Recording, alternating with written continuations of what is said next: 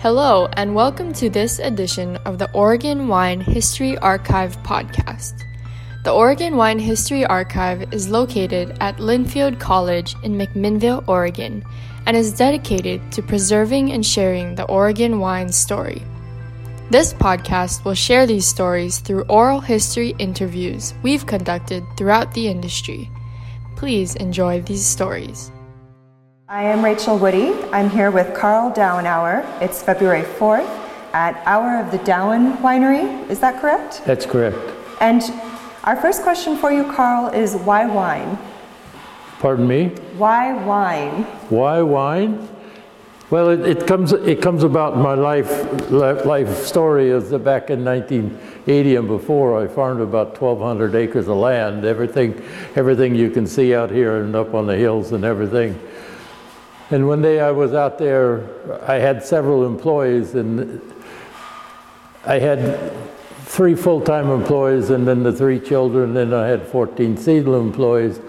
And one day I got away from the whole thing and I went up on the hill where there's grapes planted today, and we farmed that property, and I was plowing back and forth, and I was just, all of a sudden, I stopped the tractor, and then I took, and looking around, looking down, I could see home and everything, and I was looking, and all of a sudden, then I turned the tractor off and slid back and put my feet up on the dash, and I says, "What's in it for Carl?" And so that's a period of time that I had to make a decision. I thought I had to make a decision. And so I had been following the wine industry for a long, long time, and Dick Erath was a good friend of mine. When Dick opened, we were one of his main accountants. And so anyway, and then we raised grape plants for Dick Erath in the time before there was major grape producer that grew vines and everything. We grew them for Dick, and so consequently, I just thought that I need to do something. And you know, if I set aside 40 acres, what's 40 acres from 1,200? You know, it isn't very much, and so. But that's when the big culture shock started. I mean, it was real quick doing it, because I had a lot of people that I worked with, and so it was simple. And it just like when we planted them 37 acres, we planted them in 2.5 hours, all the plants, and then then as you see in the pictures, then we started to cover the plants and prepare them. And then we did it altogether different than most people, because we watered the plants and we raised them to make them strong and vibrant to begin with, instead of just letting them struggle like some people did in those days. But at that time, we just went along and we raised the plants and took ideas and different things. And so I belonged to the Oregon Horticulture Society, which at that time handled all the grape procedures and everything, just like they do strawberries and bush beans and everything today. But there's probably only about 18 of us that went to the grape symposium. It was down at Oregon State College at that time, and so then the time that I went, they asked anybody that had grapes. We were going to start an organization of fruit growers, and so I was there on the original momentum of that. We worked through that, and then they started the Wine Growers Association. And with the help of Porter Lombard, I don't know if you know Porter Lombard. You do know Porter? He's a very good friend of mine. And so consequently, this is how we got started. And one of the reasons that I started to drink wine, I learned how to drink wine in 1954 in Tokyo, Japan. And the price of French Burgundy at that time, with the exchange and everything, was only about 75 cents a bottle. Okay, if you can imagine that, because of the exchange. And so And that's when I was in the Korean conflict, and I was wounded, and so they sent me over there. So I spent a little time there in Japan, and then they sent me back. So it was in Japan that you were tasting Burgundy wine, which sort of set you down a path of enjoying wine. Is that correct? Well, when I came home, I had this passion of always drinking wine. You know, I chose to drink wine at dinner time when we went to dinners. Other people drank cocktails and they drank beer, but I just chose to drink wine. And so through that period of time, I just instilled something in myself to drink wine. I guess that's what you're made to do. I don't know. Mm-hmm. What was it like to start a vineyard from scratch? The what? What was it like to start the vineyard from scratch? Completely new. It was a real culture shock. You know, you just had small plants out there, and of course we used weed control at that period of time and different things, but all of a sudden, it's always been a secondary thing. I mean, the primary thing that we do is we farm, and so this is kind of my project. I guess you can say that. At the present time, I have a 4-acre park that I started about 8 years ago, and started just with brush and made a beautiful 4 acres of beautiful lush grass. And one of my grandsons, the gentleman, Alan, has worked for me now as a winemaker, and he was married there last fall, and that's probably what we're going to do, is have several of the other grandchildren married there before we finish. And but you have to have something that belongs to yourself. And you can have a great immense of things, but if it doesn't belong to you, it really doesn't matter. It's just something to do every day. And for a little bit of interest for Linfield College, I took care of the football field for about 4 years, and I took care of it until the first national championship. And when they got the first national championship, and then all of a sudden the alumni decided that they could hire somebody to do the technical thing, and then I was invited to the party when they dug the piece of grass up and set it aside for the people who had played. I was invited to that party, so Linfield has been close to us. So we talked about it being a culture shock for you to start the vineyard. Did the winery come later, or was that at the same time? Yes, I never did have much strength in myself. When I was in high school, I made hard cider, and that turned out fairly well to most people's likings. But then in 1991, I took some fruit and made my first wine. And from 1991 to 1998 is when we got our license for the winery. I made wine about 200 gallons or 250 gallons, and the family drank it. I mean, we have a very large family, so you know.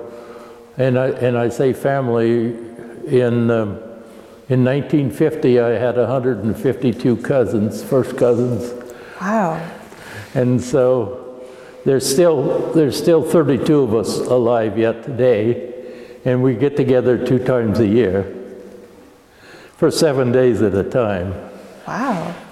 So we're a big, close family. My father came to this country in 1900 from Germany. Well, from East.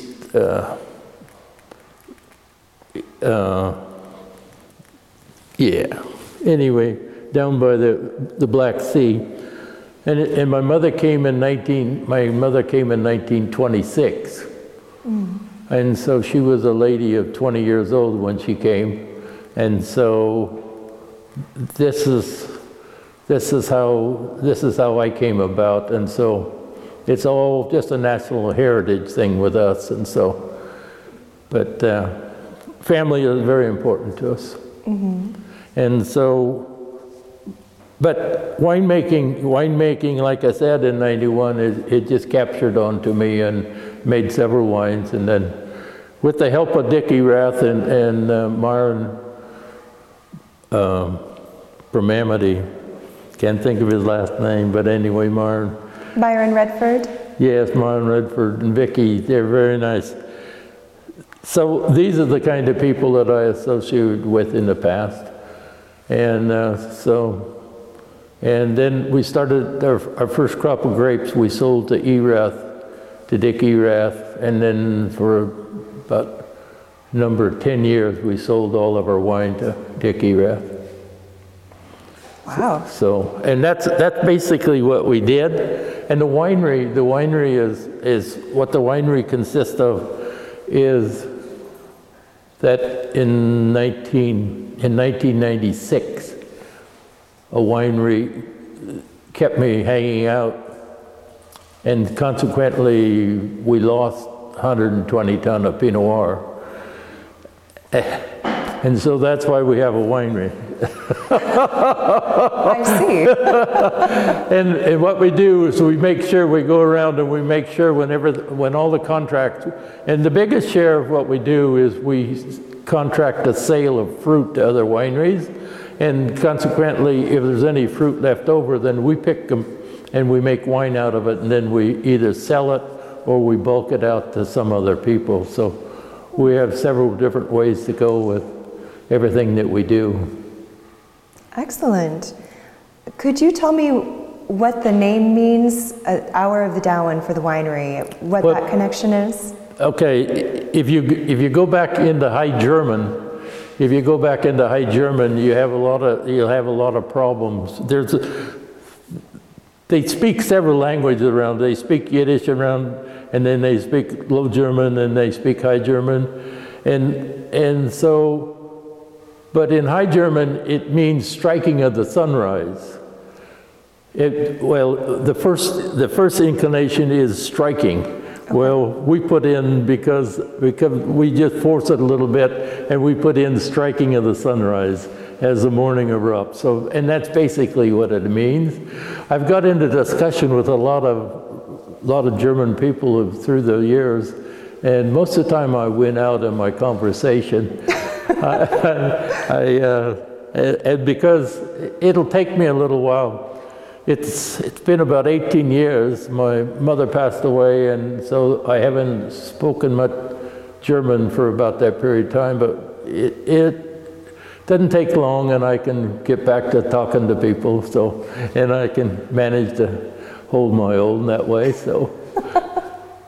Yes, and so that's what it means. And the name was brought. The name was brought from my grandfather and my father. They made the recommendation that that's what we call it. So that's how it is. Beautiful. So what was it like coming to Oregon, the Oregon wine community in the 1980s when you got started with planting your vineyard? And specifically, what we're wondering is, was there that sense of community that the Oregon wine pioneers talk about? What was your experience with that getting started? About planting the grapes? Planting the grapes and then getting into selling them, and then the winery. Most of the time when I ended up planting the grapes, everybody thought that I was completely crazy. And because why do you do this out here? And some of the local people belonging, some of the churches wouldn't, they used to walk down our road on Sundays, Saturdays and Sundays, and they discontinued walking down our road because there was alcohol being done on the street. And so they wouldn't come down this roadway anymore because of that reason. And so consequently, because of those people, and they're very nice, I was raised with those kind of people, and so I volunteered at their church, even though I didn't belong to their church. But if they needed help, I volunteered to help them with their church and different things. So consequently, we took and we pressed we pressed fresh grape juice, and we took it to them, and we guaranteed them there was no alcohol in it, and that they could please try it, because we weren't trying to infest the community. But at that time, back in the 1980s, you had to realize how many people thought this way. Yeah. I mean, we were at the beginning of things that happened. Mm-hmm. So, and my wife and I traveled into California back in the 80s, and back in the 80s and through 85 and up into 90, that was the big, you could see the beginning of the wine industry that was coming to Oregon, and now we have it.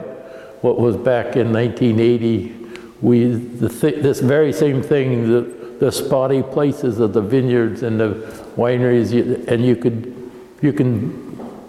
could name all of the wineries back in California at that period of time, and you could see all this happening. It just, and here it has bloomed out. So that's how we come about that way. It's very different. It's very different to travel to different places in the world and see different things. So that's one of our, I guess that's one of our privileges that we have. You mentioned some of the early folks, Dick Erath, Myron Redford. Do you recall some of the other people that were on the scene that helped to influence and support you? Or vice versa, who you helped to mentor? Well, they were probably the David Adelsheim was in business at that time, and then the Ponzis were in that business. Bob Caravan down at Bridgeview. I don't know if you know Bob Caravan or not. Bob Caravan is an old timer down from the bottom of the States, and he's a character. He's such as myself. He came from a different direction, and so this is the very. But all these people helped and supported us, because we were a fledgling group, and they wanted to expand their markets, and they didn't have vineyards large enough to expand their markets, and so we all worked. And back in those days, we all worked together. We all talked to one another, and we drank wine together. But one of the most peculiar parts about it is that back in those days, we never drank a bottle of wine unless it was 5 years old. We never drank anything short. Everything was 5 years and longer behind. And that's one of the things that I've taken up, and this is what we try to do here. We try to serve, like red wine, we try to serve old red wine. Older red wine. Well, in today's society, a lot of people think that you gotta have it fresh. Well, the beauty that you find in beautiful old red wine is just hard to really tell a person who hadn't drank it what it's all about. Mm-hmm. We have some that Myron made for us. I think it was 1987, and he got the outstanding Pinot Noir award from the state of Oregon, and it was all of our grapes. And we still drink that 1987 wine. Mm-hmm. And we have a lot of 98 wine. When we started, I have a lot of small bottles of 98 wine, and if I just want to drink a bottle by myself, I can open up a split, and there's 2 glasses in a split, so I can handle 2 glasses of wine anytime. And so consequently, this is how the organization started, and this is how the Winery Association started the same way. It was a deviation from the Wine Growers Association, and they took the board of directors at that time and put them in position for the Winery Association, and so that's how that started. And a fellow named Bill Nelson was the first major person who managed that, and Bill worked for back in Washington, D.C. in the World Wine, I think it's called, that he worked for. And so he's a good friend of mine also. So all of these older people that, and it's getting to be a younger generation. All right, you were just talking about Bill Nelson. Oh yeah, well, Bill has contacted me several times, but I belong to the National Association, and so and we commute back and forth whenever he's in town. We visit with one another, and always just the same way with Porter Lombard is the same place, same way when he stops. He always comes. And Porter used to bring people by back in the 80s and we're still working, and he used to stop here and he'd show people. He says this is going to be the first vineyard that can support itself, and you make a profit. That's impressive. No, it is. It's just very impressive. But because I use a different type of trellis, and I probably don't adhere to everybody what everybody tells me what to adhere to, but we usually find people that are interested in quality fruit. And as long as you can grow quality fruit, it doesn't matter how much tonnage you put on a wire. Quality fruit is quality fruit, and it makes beautiful wine. So that's all we're interested in. But some people dislike my conversation about that, but the vineyard has carried us for a long, long time, so that's what it is. And one of the things is that everything that happens here is done by the family. All family members. Like my grandson at the present time, he'd been working with me now for 9 years. I sent him to Chemeketa, and he spent 3 years at the Chemeketa and came out of there. And then we have a program that then I taught him how to make wine after he supposedly learned how. But they have a different computation when they teach people. They teach everybody the practical ways and the things that you're supposed to do, but it doesn't cover all the areas in which you need to do something, and you need to do it immediately. You just can't wait to theorize this. You just have to taste the wine and understand you have to move. And so consequently, that's what I've taught him, and he's doing real well. So he also makes wine for another winery at the present time, besides he works here. So, and then I fill in for him when he's not available to be here. And we have our own distribution route. We don't have a distributor. We do our own distribution route. That isn't well liked by most people, but this is another way that we can keep our product going down the road. So, and this is how we do. We are there. I have a daughter and 2 sons, and all of those people at one time or another work here or do something for us. And even my grandchildren, I had one granddaughter that graduated from Oregon State, and she graduated and she couldn't get a job. And I says, well, I have a job. And I says, until you find a job, you probably won't like it, but I have a job for you. And she's very successful. She worked here for about five and a half months, and she had an opportunity for a job, and she's in a very good career. So we have 8 grandchildren, and so that's probably the reason we're still here. We moved on this piece of dirt in 1964. So we've been there ever since. And when we moved here, there wasn't much. And everything what you see today is something that my wife and I have built here, and the children. So this is how we operate. We didn't come from any place else. I was born in Ballston, Oregon, which is 10 miles from here. And my wife was born in McCoy, which is about 10 miles from here. So we just haven't traveled very far. And, but that's what we enjoy too. Mm-hmm.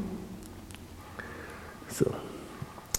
What were some of the challenges growing wine in Oregon? Some of the challenges is when we started and we planted the vineyard, one of the things our big challenge was nobody had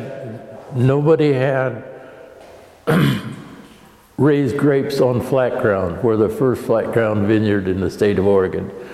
And so consequently, nobody had any literature on how to take care of the vines. So we made the thing that we'll have 10-foot rows, and sometimes you'll see 5 and 6 foot rows up on the hill.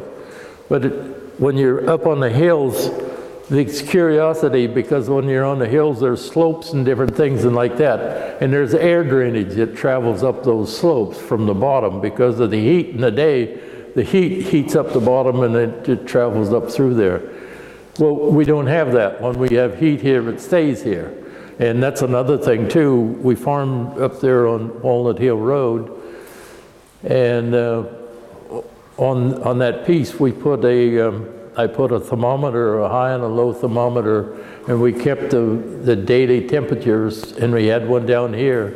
We did it for a whole season, and every day we were 4 degrees warmer down here than it was up on the hill. Mm-hmm. Probably because of the slightness in the evening when the hill would be shaded or what. But anyway, we were always warmer. Mm-hmm. But then we had to protect ourselves from mildew, and mildew was a big item, and so we manufactured a thing to take and to take care of the mildew, and we made a program, and it doesn't fit anybody else's program because it's specially built for us, and the reason you say it is the scars on my back will show you that this is the reason that we have it. When we made a mistake, most of the mistakes were our own mistakes, but that's how you learn things, mm-hmm. by your mistakes. So consequently, we learned how to do that, and then the very best thing is the first crop of Pinot Noir. We had a beautiful crop of fledgling Pinot Noir. We probably had a half a ton, something like that. We were really proud of it. And we were looking at it one morning, we were looking at it, no, we need to pick this. And so, okay, we'll pick it tomorrow, okay? And tomorrow came, and guess what? Rain? No, the birds took it all. Oh, no. The birds took it all. So anyway, then the bird began to be a problem, okay? So anyway, what the bird problem is, then we read some articles. We read some articles about a rotating pyramid. It's a three-sided, it's a pyramid. It sits in and it just rotates around and turns around and around. And it catches the light, catches the flash of the light. And it sends light in this direction and up here and then higher. And we found out that birds, or flashes of light bothers birds. And so when you get flashes of light, then that dispenses the birds. So we have 3 of them now. We started with 1 and it was satisfactory. So we have 3 of them, and we position them early in the season in the vineyard, and so we start to program early with the birds to keep the birds away. But there's time before that we had all kinds of things, and 3 or 4 people with shotguns and everything. Mm-hmm. And I believe last year, I think there was probably only about 12 shots shot in the whole total season to get rid of the birds. And so, and then we do use cannons. But we found out that as soon as you start a cannon, you attract birds. And when everybody else starts their cannons and they attract the birds, we don't move, we stay still, we don't move, and the birds stay away also. And I try to be very friendly with our neighbors. and it's unfortunate I don't have that book out here, but the neighbors, the new young neighbors moved in a couple years ago, and they walk in the vineyard. They walk every evening or such, and they took pictures of the vineyard from pruning on up through the beautiful, beautiful pictures, and they gave it to me for Christmas. Oh, lovely. And they thanked me for allowing them to do that. So, but we do allow people to walk around the vineyard, and one of the things we do is we have roadways around the vineyard that all have gravel on them, mm-hmm. so it won't bother you in the winter time or what. So, and it's nice walking in the winter also. Mm-hmm. So, but these are some of the things, and then as we went along and we changed the canopies, and we used to have a wire at 40 inches and a wire at 60 inches. Well, we went to a single cordon at 60 inches because when we had the one at the bottom, everybody says we raised way too much fruit. So we decided we discontinued the one on the bottom, but we still have quality because you can control how much fruit you want to raise by the canes, the length of the canes and everything you do. Mm-hmm. And we have experiments. We have some plants that are 6 by 10. We have some 5 by 10, and we have some 3 by 10. In the vineyard, the 3 by 10 is an experiment to see how much load we can actually put on the grapes and have good quality production. Mm. So we stumbled through that. And we got to a position where we're very sufficient. But another thing we do also, this soil down here doesn't react the same way as the red soil on the hill. If you're going to continue to take the amount of crop that we take off, we fertilize. And in years past, fertilization was not very well spoken of, but we've used it for years and years. And one of the things that we did about 4 years ago is we took a soil sample and we took a petiole sample. You take petiole samples in August, and the petiole is the piece between the leaf and the stem.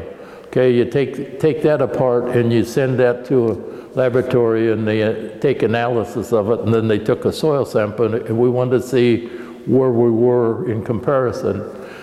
And the soil and the petiole samples was less than 2% difference in all of the values of all the nutrient values, which we think we should have to grow grapes. Mm-hmm. So, and this is another thing that we've done. We support that. We don't advertise it. We merely this is something that we learn to do, and because you have to. And another thing is that a lot of time on the hillside, the soil is sometimes shallow and sometimes it's very deep.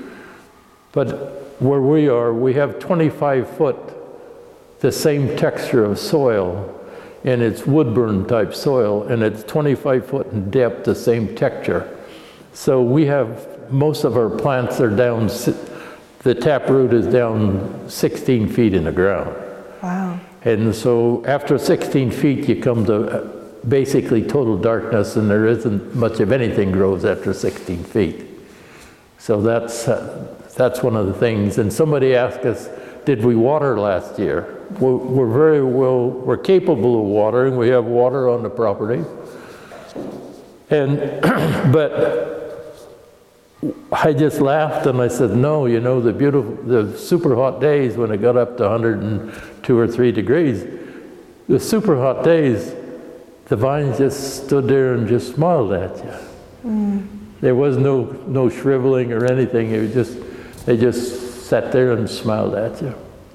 And those are the kind of phrases I use. There's probably technical ways, but this explains it to most people. But these are some of the challenges. And then, like I says, when we started in and we started in the wine business, and we started selling wine and different. It was easy. It seemed a lot easier back in those days when we started back in 98, 99. But my daughter-in-law, she still had children and still had children at home and going to school. But anyway, she took it upon herself to do that, and she does that a couple of days a week. And so, and like I say, if we have bottling to do, we just tell some of the people in the family and they show up. Wow. Yeah, no, it's by osmosis, I guess you could call it osmosis. So, but anyway, this is how it's very simple operation. It's so simple, it's almost pathetic. So, and through the years, we've learned to let the plants take care of themselves. And so we don't have a full-time person that goes to the vineyard. Sometimes we spray about every 14 days. We spray about every 14 days, but other than that, we never have somebody. There's nobody bothers the vines. And then there's certain times, like when it's bloom time,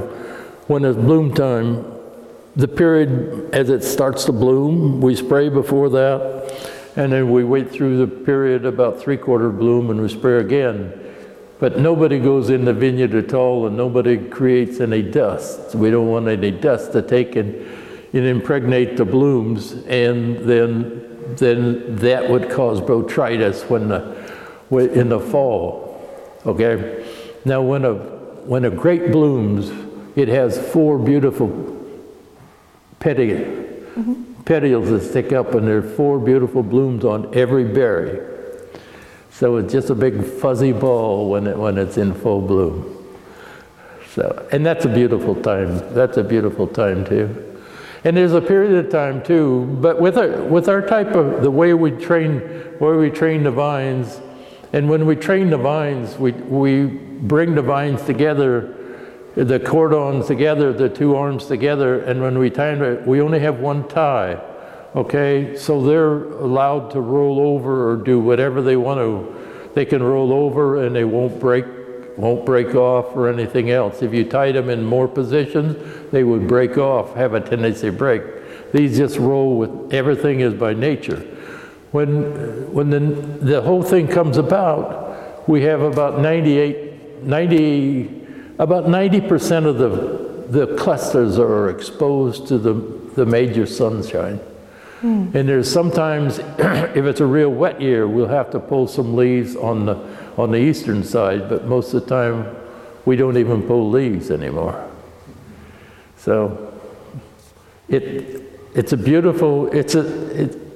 turned to be a beautiful vineyard. So you covered a lot of wonderful things in that answer. I'm wondering if it's possible to summarize it in sort of like a philosophy. So if I were to ask you, what is your grape growing philosophy? Would you have an answer for me? One of the philosophies I have about it in the winery is cleanliness is close to godliness. That covers it all. Yes. That's the philosophy that I use. Yeah, no, everything we do in the vineyard is preventative maintenance.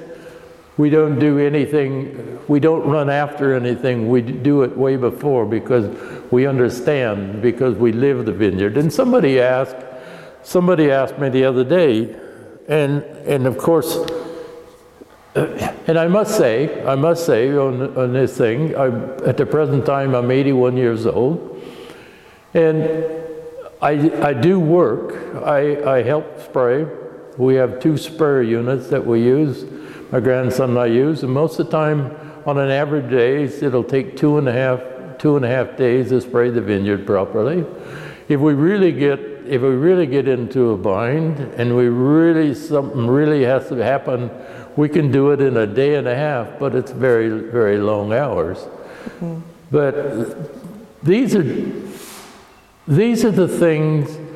It's part of just a living body and a living life, and that's how we address it.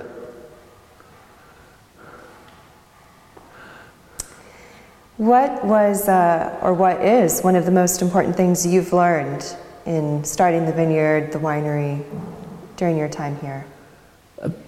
Mostly the biggest thing I've learned is I've learned to love a lot of things. You know, good and the bad. You have to love a lot of things. And one of the issues that came up is in the 35 years I've been involved in grape industry, I've seen making wine out of 100% botrytis 2 times. Myron Redford did one, and I was there when he did that. Okay, and I did one. Okay, and when I did it, it's amazing because the clusters were totally engulfed in botrytis, solid botrytis, with maybe a few berries at the very, very bottom. That's the only fruit that you could actually see. And we picked it and brought it in, and my grandson says, "What are you going to do with that, Grandpa?" And I says, "We're going to make wine out of it. It's been a long time." And the funny part about it is that Myron taught me that there's really 4 kinds of botrytis. There's the red, the yellow, and the green. And you can break them open and you can actually see the color of this different color of the botrytis when you break one of these open. Mm-hmm. Myron is a sort that he could take one of these clusters and munch it. I've never been able to do that. I've tried to bite down onto it, but I couldn't. And it's just like fuzz, you know, just like fuzz. So anyway, we made this, we took and pressed this. Now, it's less than 10% that was actually, you could see the fruit, but we pressed this. We got about 600 gallons. And my grandson says, "What are you going to do with it now, Grandpa?" And I said, "Let's inoculate it." Okay, we inoculated it, and now I says, "Let's put it outside." "Well, it won't ferment outside." I says, "That's the way it has to be. It has to be outside." So we put it outside, and it went through a fermentation stage clear into March, last part of March. And at that period of time, we opened the lid. And when we opened the lid on the stainless steel tank, there was 20 inches of fuzz sitting on top of something. And he told me that this terrible fuzz is sitting on top of this. And I said, "No." I said, "Just hang on." And so I went and got a strainer. And he scooped it off, and we put it in buckets, and we took it off until we got down to about this much. Okay, and so then we left it there, and we checked how the fermentation was, and they tasted it. He says, "You want to taste it?" "No." He says, "I don't want to taste it." I said, "Yeah, oh, this is beautiful." So anyway, we took and did this, and then we took it off the lees. It was been on the lees all this time. We took it off the lees, and then we dealt with it as a regular wine. And then we sent it away. We called it late harvest botrytis Riesling, and we sent it to the Finger Lake area in New York, and we got a medal back from them. And wow. This is a special thing because it's only 2 times in the 36 years I've been involved that it was possible to do. There's other people that tried it and didn't make it, so. But this is a big challenge for me because, and you probably, Myron Redford and Dick Erath are the one that showed me how to supposedly make wine. So, and this is so. And there's a young fellow, Ransom Spirits, Tad Seastad. He worked for us for a couple of years, and Tad has a very good business today. And so he said to me one day, he says, he came and he tasted barrels, and he just sat up on a ladder and tasted barrels. He says, "Carl, who showed you how to do this?" And I said, "Tad, it's just something that must be." And so this is how it is. I can't explain it. I've stayed away from the educational value because I insulted somebody. They were tasting my wine, and he asked me where I went to learn how to make wine, and I told him it came by nature. And he left his glass and he left. So I don't enter into the conversation. We've been very successful, but I make wine for people. I don't make it for myself. I make wine for other people to drink. I mean, I enjoy drinking it, but other people enjoy it because it's made their way to drink it. It's not made my way. Some people can make wine and they think it's probably the best wine in the world, but nobody can drink it. Consequently. That's the difference, and that's part of the love that I spoke about. Where do you see the future of Oregon wine going? Pardon me? Where do you see the future of Oregon wine growing? I think someday, probably all of the hills will be covered with vines. I think it's just like you could go back to California and you could go down there on the Silverado Trail and everything, and you could this is what it's going to look like. This is what it's going to look like, and I think the reason for it is the parallel that we're actually on. I think it's a good growing region. It doesn't make any difference what you grow or what you do. It's a good growing area. And everybody talks about, the changing climate. I think that, everybody's stuck with Pinot Noir, and there's some people making Syrah now because of the hot summers, and that'll be fine and dandy, the Syrah, and everything else will make it real well, except when we have a normal year. And as long as I've been in the industry, as long as I've been around here, there is a normal year coming, okay?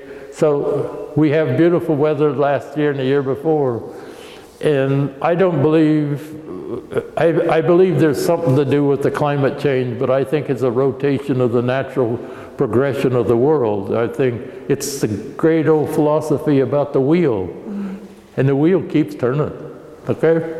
And it'll turn back to the same place. That's my philosophy.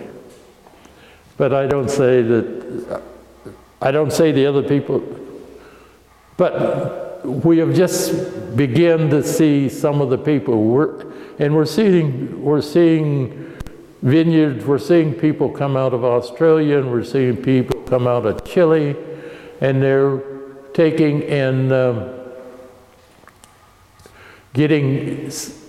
buying property and planting grapes and everything else. They want to be in the big society when it comes.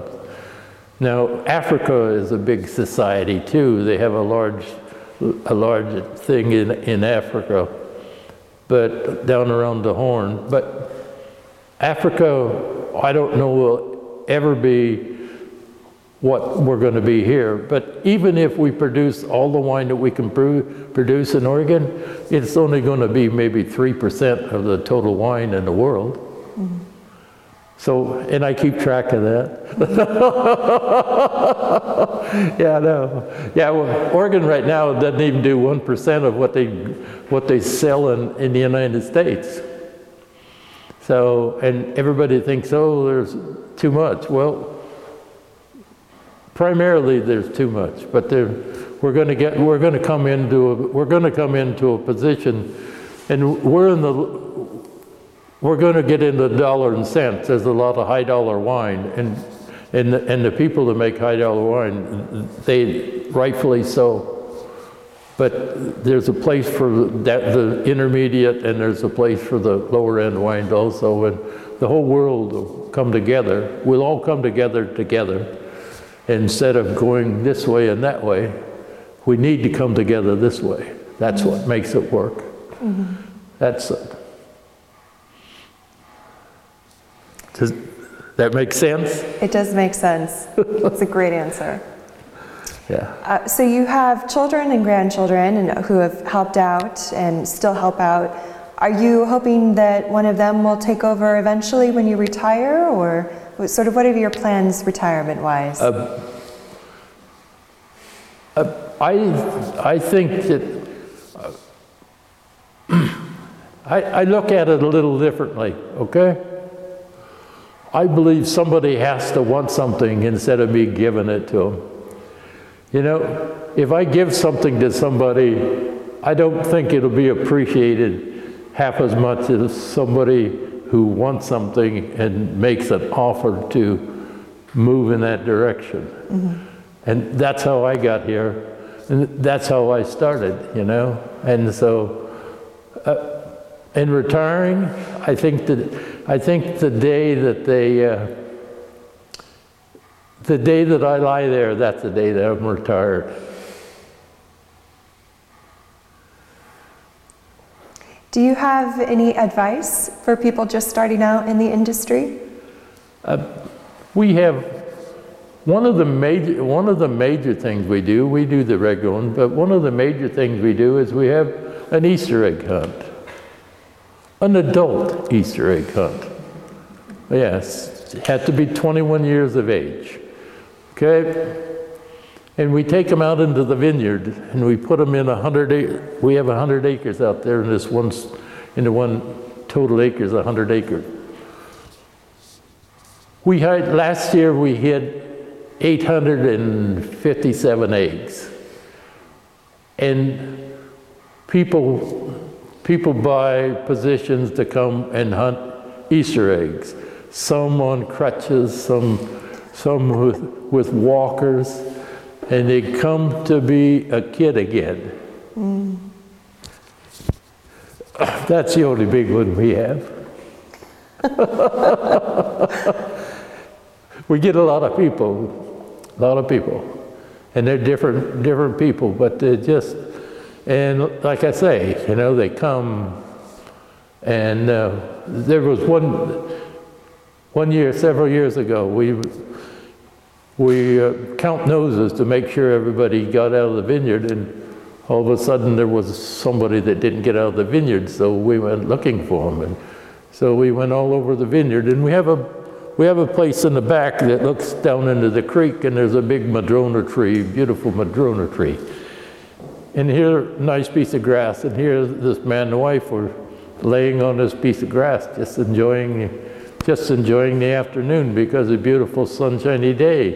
Mm-hmm. And we asked, is there a problem? Oh no, we need to get on with the program because we have food and everything to serve to, and so it brings peace to a lot of people. The day before Easter. Hmm. Well, is there anything that I didn't ask that I should have, or anything else you want to cover? Pardon me? Is there anything else that I should ask you, or any other? I don't believe there is. I don't know. I said, I do enjoy the fact that you came here today, and we do support Linfield College. We have for some time. We belong to the Partners in Program, and but this is, I just appreciate there's a lot of good people that's went along with me as we come to this point. So I thank you for that. Well, thank you. And thank you so much for your time today and sharing your story. You're more than welcome. Thank you for joining us for this edition of the Oregon Wine History Archive podcast. And thank you to all the supporters, partners, donors, and interviewees who have made our project a success. Be sure to check out our website at OregonWineHistoryArchive.org for more interviews, plus photographs, wine labels, and more. And stay tuned for more interviews as we tell the story of Oregon wine. The Oregon Wine History Archive podcast is brought to you by the Oregon Wine History Archive at Linfield College. The executive producer is Kiana Anderson. Producers are Rich Schmidt, Rachael Woody, Stephanie Hoffman, and Camille Weber. And a special thanks to all the Linfield Archive students who have contributed to these oral history interviews over the years.